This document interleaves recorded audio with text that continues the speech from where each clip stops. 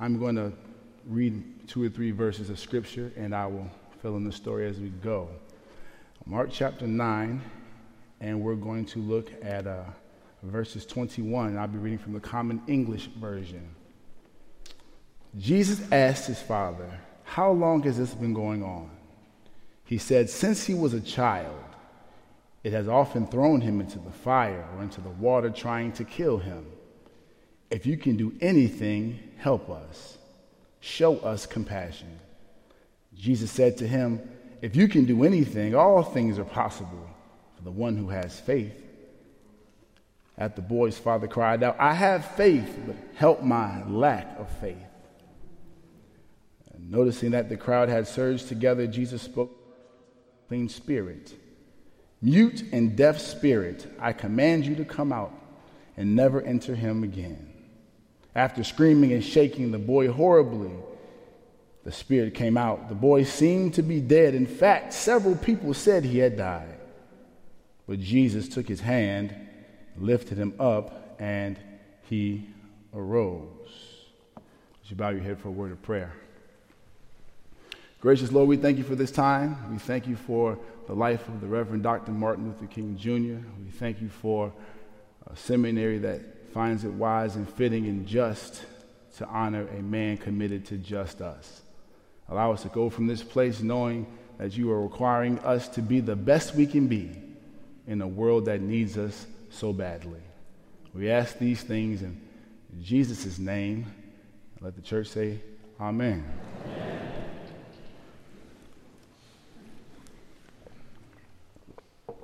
For the time that's ours, I would like to share with you from this thought. After the mountaintop, confronting problematic practical theology. After the mountaintop. You know, I'm a scholar. I have to give you a little bit more in the title. I can't just give it to you. Confronting problematic practical theology. Martin Luther King remains one of the most influential practical theologians of all time. He wore so many hats for us in the public sphere. He was a moral leader. He was a preacher. He was a scholar. But for the purposes of our time today, I would like to frame him as a practical theologian. He is someone who took seriously what it meant to apply our faith.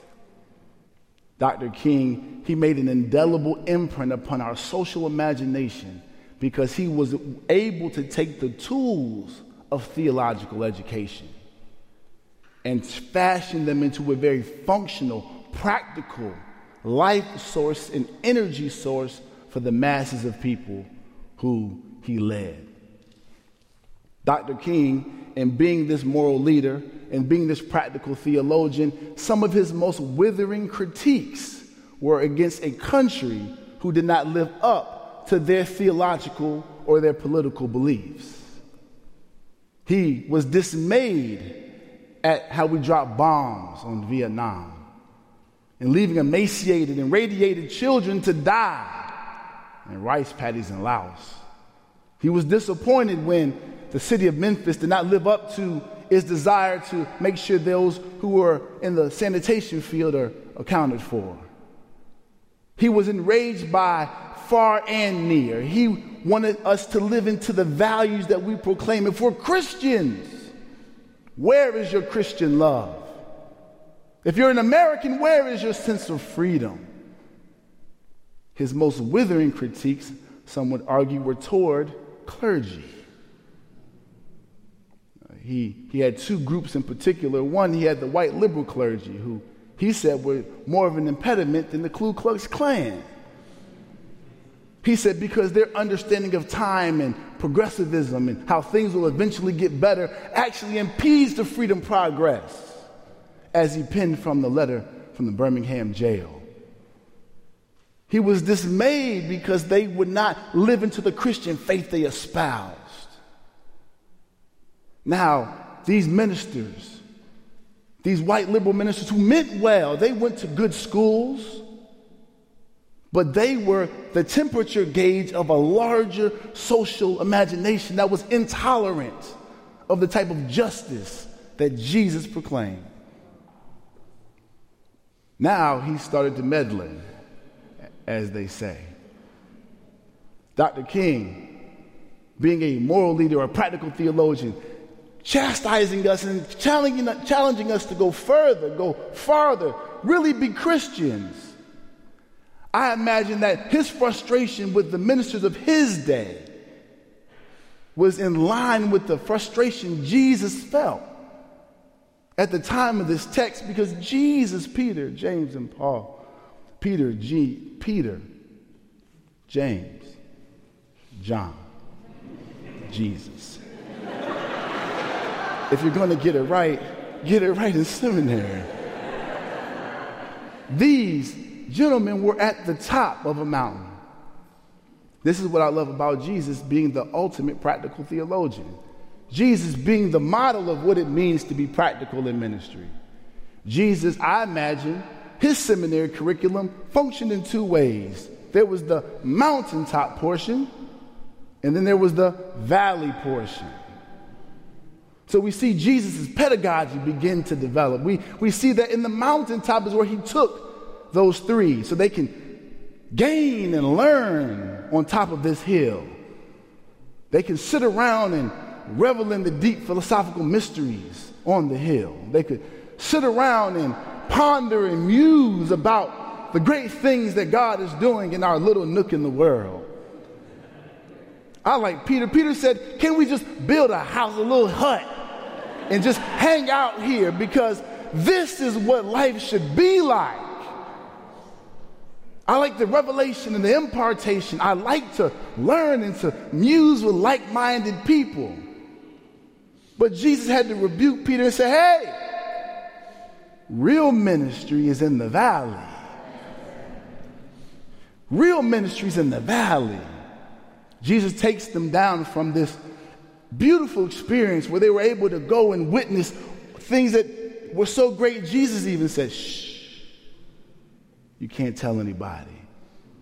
And upon their arrival down to the valley, they find a quarrel. They find noise.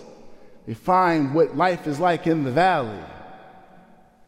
When you're doing practical ministry, oftentimes when you enter into that space, you're going to enter into conflict and confusion and disappointment and frustration and onlookers as they descend down to the mountain to see the other 9. Jesus inquires, what's the problem? A man rushes forth and says, I brought my son to you, but your disciples aren't able to heal him. Oh, this is distressing, because Jesus, being the practical theologian, he's realized that his disciples, his students, have failed their practical theology practicum. They have matriculated with Jesus for a time, and when the test arose, their ability to perceive led them to not properly diagnose and attend to the acute ailment of this young boy. So the father, frustrated and desperate, saying, Jesus, can you help?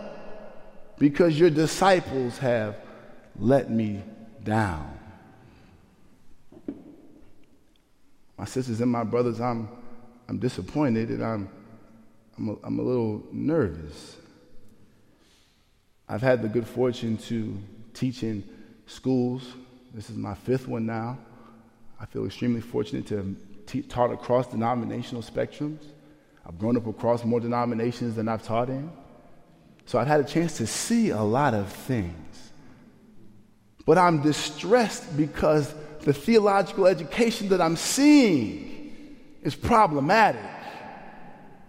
It emphasizes these mountaintop experiences, but it's not properly adapting these students to life in the valley. I'm concerned, my sisters and brothers. There are people dying every day. But if you venture into certain spaces, these conversations never bubble up, as if the real world is an intrusion upon this world. I'm concerned. Who are we forming in the crux of this theological education? Jesus His disappointment was in the fact that these disciples should have been able to handle this situation, but they were unable.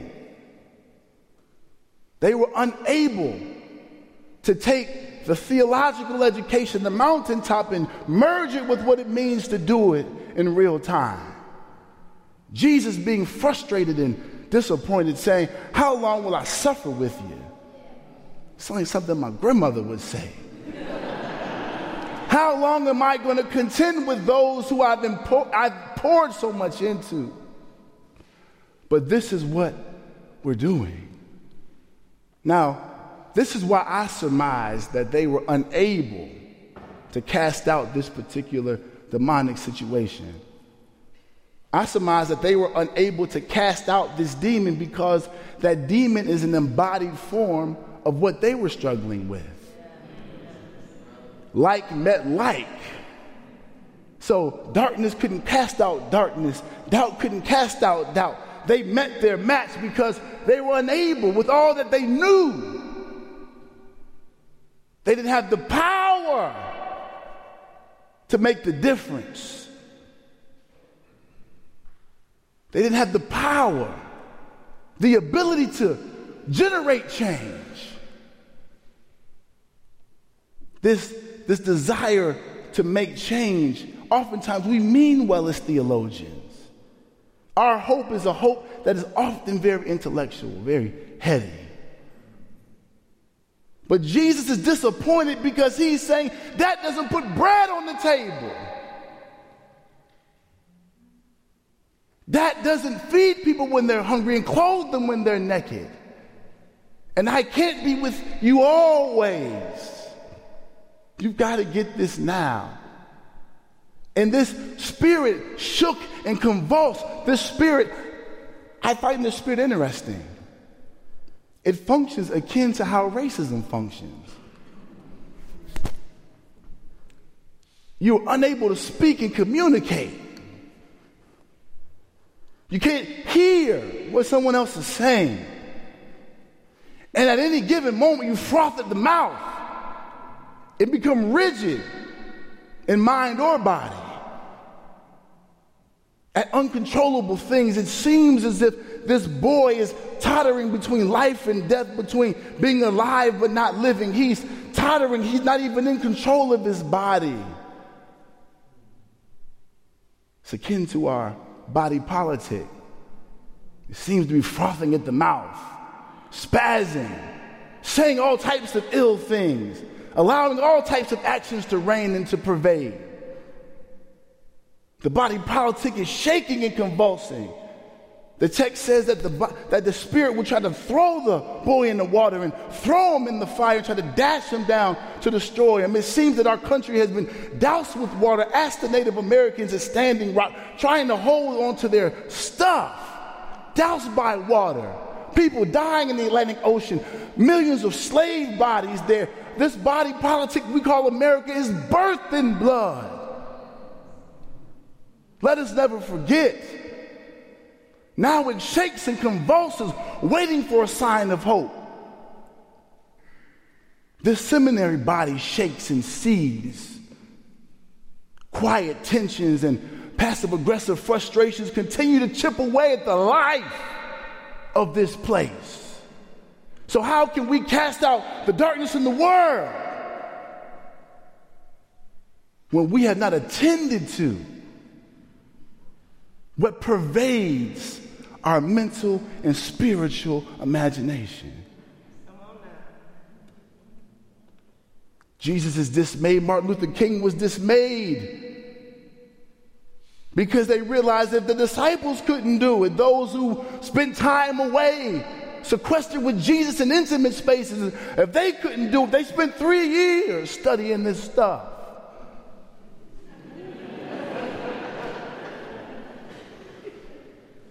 And Jesus is about to transition. They're about to graduate. This is what I love about Jesus. Jesus in this text functions as a form of disruptive grace. Jesus disrupts the dysfunction of the boy. The boy was not in control of himself. His father, I'm sure, had to systematize some sort of care for the spasmodic function of what's going on with this child. Dysfunction became function. As long as we're able to keep going, then we're functioning. But when Jesus intercedes into a situation, maybe what we call function is then brought into question. Because Jesus then snatches authority by saying, you come out. Come out.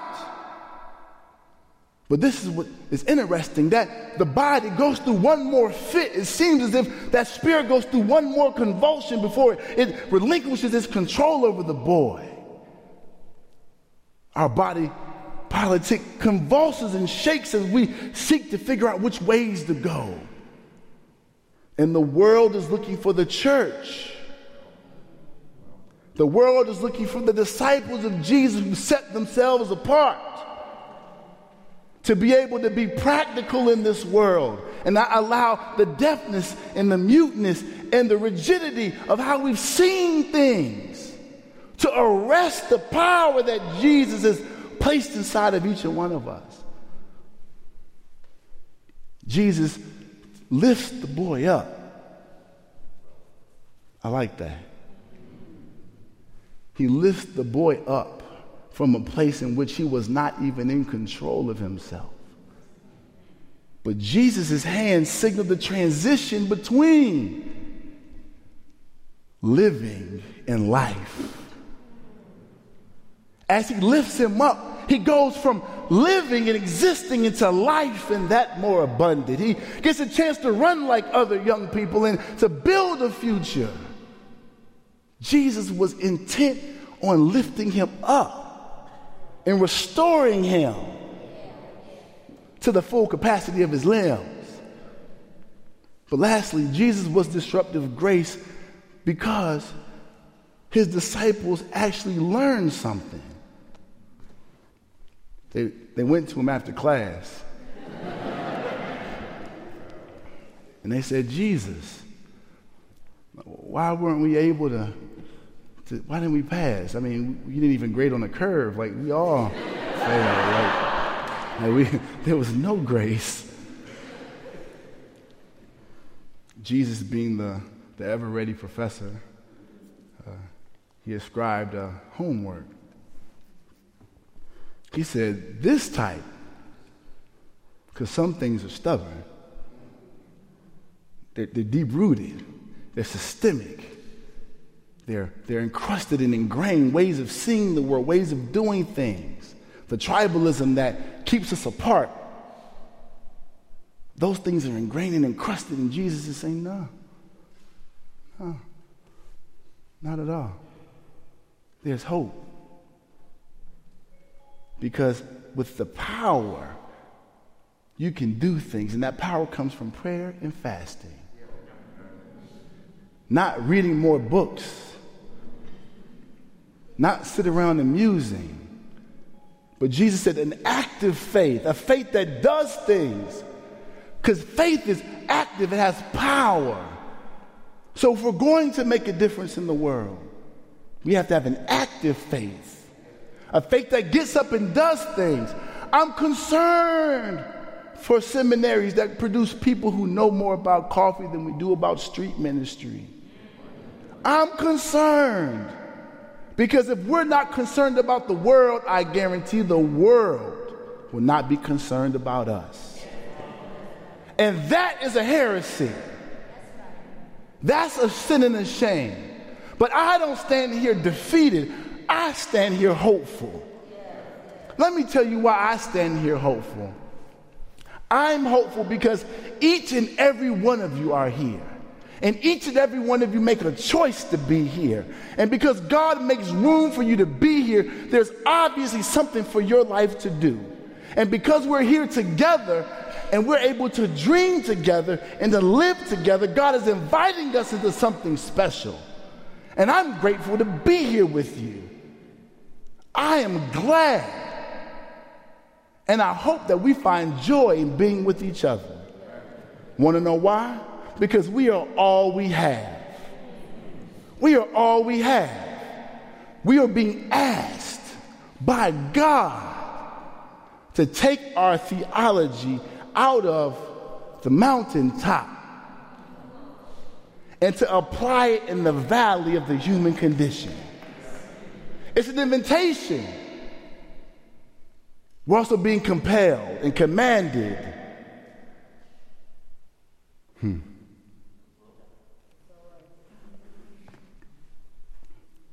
When you close your eyes, what do you see? When we talk about God's justice, what do you see? Not your political faction, not your Democratic or Republican leanings, but when we say God's justice, what does that look like? Let me tell you what it looks like to me. It looks like everybody can have something to eat. It looks like everybody can have some place to live. It looks like everybody has a place to be themselves. It looks like a place where people are not enslaved by the debt system and they're able to live fulfilling lives, pursuing what brings about them joy and fulfillment. I believe in these things. Dr. King believed in these things. But good is not going to good itself alone. I challenge you today to address the problematic practical theology that rests inside of each of us as we go out and become a blessing to the world that we've been called to.